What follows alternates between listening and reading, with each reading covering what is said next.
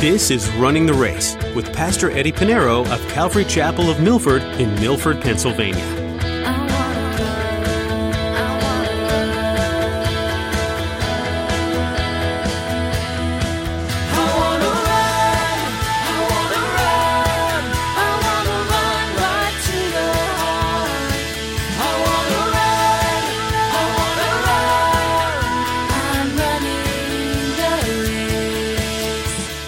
It says that we moan, our body's growing, and we see her moaning, we think she's suffering. No, that's a new body. Her soul is ready to leave. It's like the same when a woman gives birth to a child. It's new life. When you see a Christian moaning and you see that they're not conscious and no, a new life is about to birth out. Her soul is about to be and break forth and go to be with Jesus. So this is why we don't look at suffering. We don't look at pain. We don't look at death the way the world does. We have Jesus. We have hope. In Romans chapter 8, the Apostle Paul writes that our present suffering is but a minor affliction compared to the glory that awaits us in the presence of Jesus. In today's message about the rapture, Pastor Eddie wants to encourage you. Unless we are alive at the time of the rapture, we will all die. But the death we experience is simply a change of residence. We'll leave these broken and worn-out bodies behind and instantly be in paradise with Jesus. No more suffering and no more heartache. Well, let's join Pastor Eddie in the book of 1 Thessalonians chapter 4 as he continues his message, The Rapture.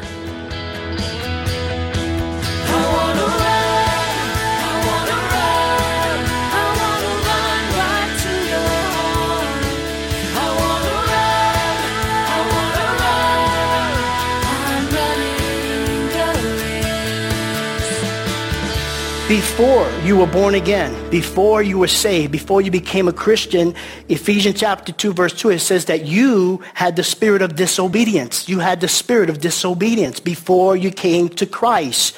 But now through Jesus Christ, we're born again. We have now the Holy Spirit in us to help us with our spirit to communicate. So we walk in the spirit, not in the flesh, right?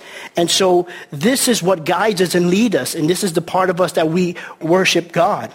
And unlike the body, here's what's important. Unlike the body, we put so much emphasis in the body, the world does. But unlike the body, the soul and the spirit is eternal.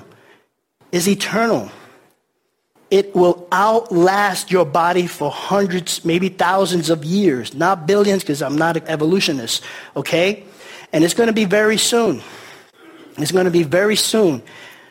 And so, the body is not eternal, but the spirit and the soul is, and that will outlast the body. However, it depending who's your God, it depending where is your faith. Because there will be an end to a spiritual death, and that's the second death in the Bible. The first is the physical. The second death mentioned in the Bible is a spiritual death. Spiritual death is when the spirit of those who have the spirit of disobedience, okay, we used to have that, and have rejected salvation, have rejected Jesus Christ, will now be eternally separated from God. That is the second death. As a matter of fact, we find that in the scriptures. Those who have not accepted Jesus Christ as Lord and Savior will die twice. Physical death and the spiritual death. Let's look at Revelation chapter 2, verse 11. Jesus said to the church of Smyrna, he said, he who has an ear, let him hear what the Spirit says to the churches. He who overcomes shall not be hurt by the second death. Second death. Revelation chapter 20, verse 6.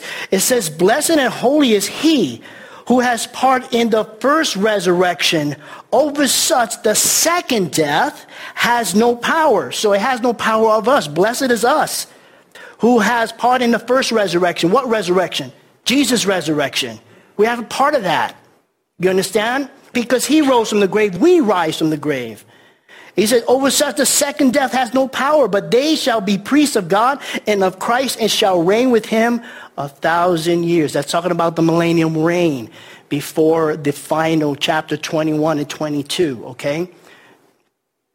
And at the very end, in Revelation chapter 21, verse 8, it says, but the cowardly, unbelieving, unabominable, murderers, sexual immorals, sorcerers, idolaters, and all liars shall have their part in the lake which burns with fire and brimstone, which is the second death.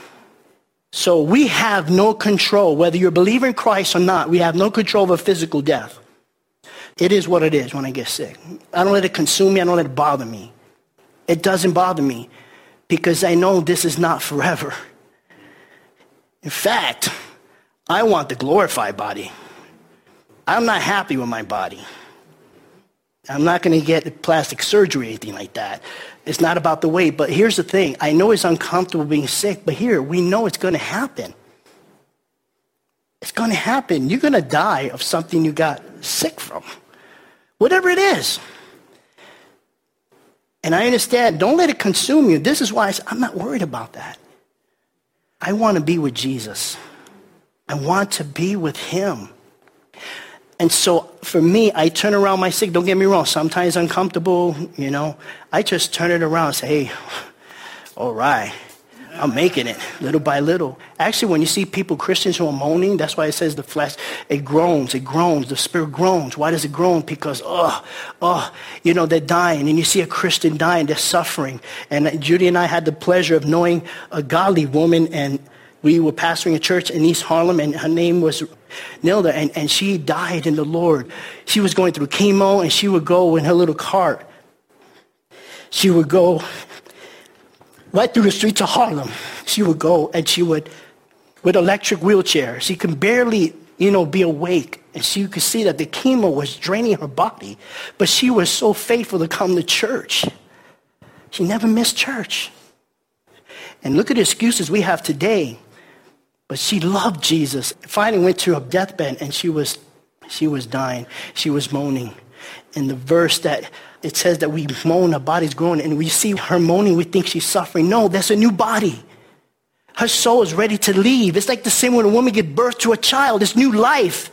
When you see a Christian moaning and you see that they're not conscious and no, a new life is about to birth out. Her soul is about to be and break forth and go to be with Jesus. So this is why we don't look at suffering. We don't look at pain. We don't look at death the way the world does. We have Jesus. We have hope. So when our soul departs, we will be with Christ forever. The second death has no power over us because we've been born again. If we weren't born again, then we need to worry. That is why Jesus said you must be born again. In John chapter 3, verse 3, he says, most assuredly I say to you, unless one is born again, he cannot see the kingdom of God. And he goes again in verses 5 and 6, he repeats it. He says, most assuredly I say to you, unless one is born of water and of spirit, meaning the flesh and the spirit, he cannot enter the kingdom of God. That which is born of the flesh is flesh, but that which is born of the spirit is spirit. This is why we must be born again. Jesus said, you must be born again. He said, you cannot enter the kingdom of God unless you're born again. I had people in my job, they would ask me, I said, yeah, you have to be born again. Where does it say that? And I said, I'm glad you said so. So I brought it in my Bible. I said, look, read it for yourself. It's read to let you know that Jesus said it. It wasn't Billy Graham. It wasn't the Pope. It wasn't I who said this. Jesus said this. You must be born again. You must. He said must, and he said it again. He repeated, you have to be born again. Why? Because if you're not born again, you're going to die twice. You're going to die twice. And I've said it again. What born again is simply this. If I'm born of the flesh and of the flesh only, without being born again in the spirit, remember, this body is nothing. It's what's in here. If I'm not born again in the spirit, I'm going to be born physically, but I'm going to die twice. Physically, after being born physically, I'm going to die physically, and then the second death, I'm going to die again. But when we come to Jesus Christ, we're born again physically and spiritually. Spiritually, being born again, we only die once. Because when you're born again spiritually through Jesus Christ, you live forever with Jesus. You see? That's a come when you see Adam. God put Adam in a deep sleep, and out of his rib, a woman came out. That was the physical man. That was the physical birth. And people always say, oh, we're all children of God. We're not all children of God. We're God's creation. But what makes us different from those that God created is those who are born out of the rib of Christ. Remember when they speared Jesus at his side, what did it say? Blood and water came out. It's a symbol when a woman gives birth. What breaks first is the water bag. It's life right after that. We're born again. We're born again through Jesus Christ. That's why it's important But here's the good news. If you have not received Jesus Christ as Lord and personal Savior, and if you're actually listening to my voice, whether online or recorded, by God's grace, you're alive. You're alive by God's grace. But today is the day of salvation, the Bible says. Today, you're not promised tomorrow. No, you cannot show me a piece of paper handed from God, written by his hands, and he's going to live to be 100. No, you don't know when you're going to die. Anything can happen. We're having accidents. We're having earthquakes, and so many things can happen. But if you repent of your sin, accept Jesus Christ as Lord and personal Savior, you will be born again. Because you're born again, you will not suffer the second death. That's what Jesus said to Smyrna, the church of Smyrna in Revelation. He who overcomes. There are those who do not overcome, would not be hurt by the second death.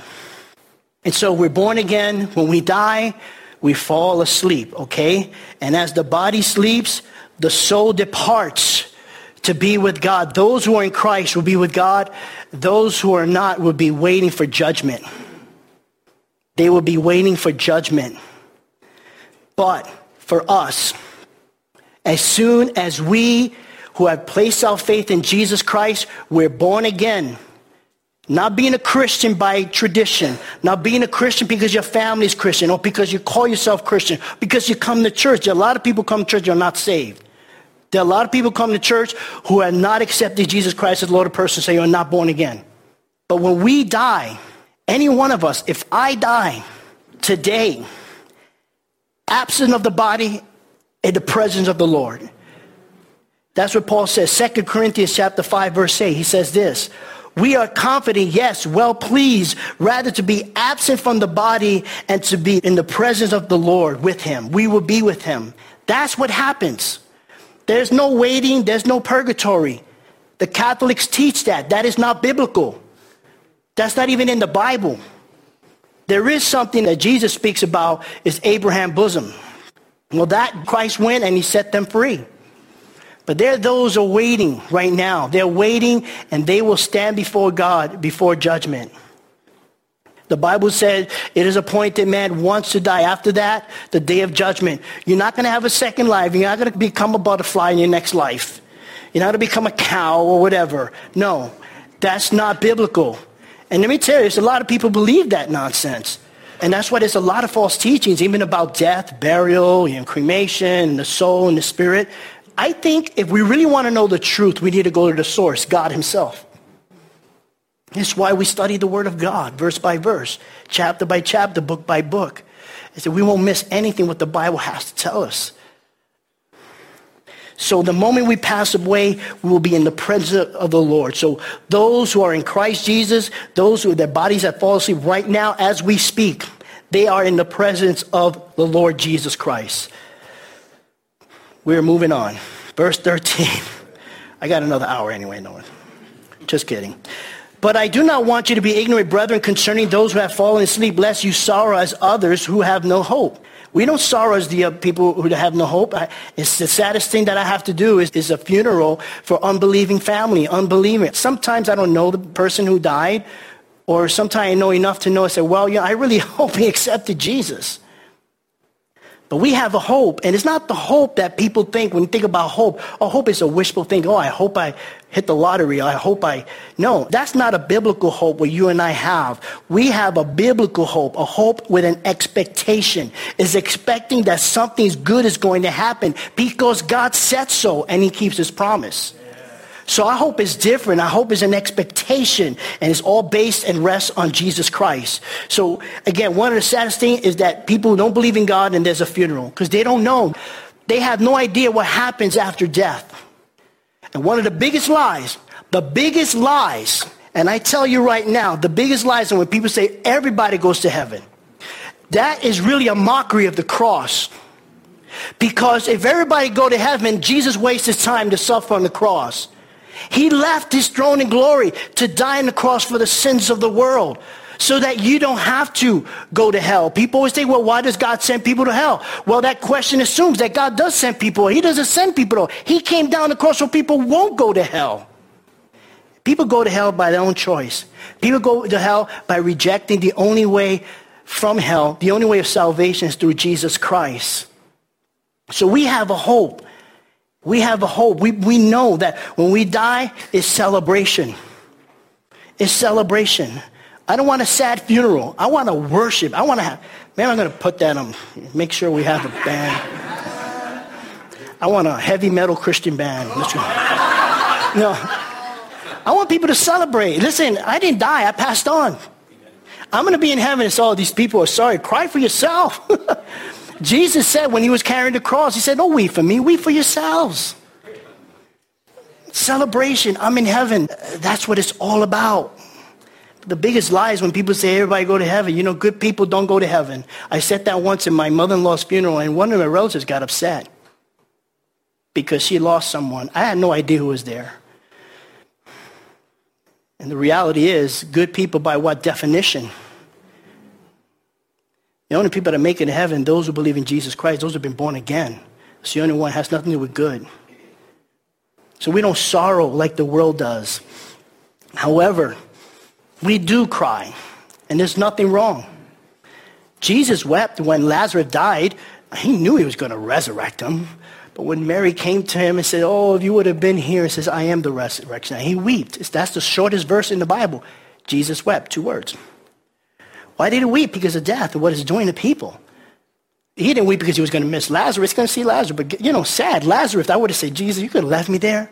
I got to die again. You know, good thing there was only one Lazarus in the grave, because you imagine there were 5 of them. All 5 would have come out. Jesus said, Lazarus, come forward. Poof. But Lazarus came out. We sorrow because we're going to miss them. We're going to miss them. That's okay. We don't sorrow what's going to happen to them unless you know for sure they reject Jesus. They don't want God in their lives. You see, we know what's going to happen. You know, Augustine of Hippo, he's known as St. Augustine. He was around from 354 AD to 430 AD. He writes in his book, The City of God, and he writes that the Greco-Roman world believed that circular process without an end, believing that things will happen over and over again without any ultimate meaning.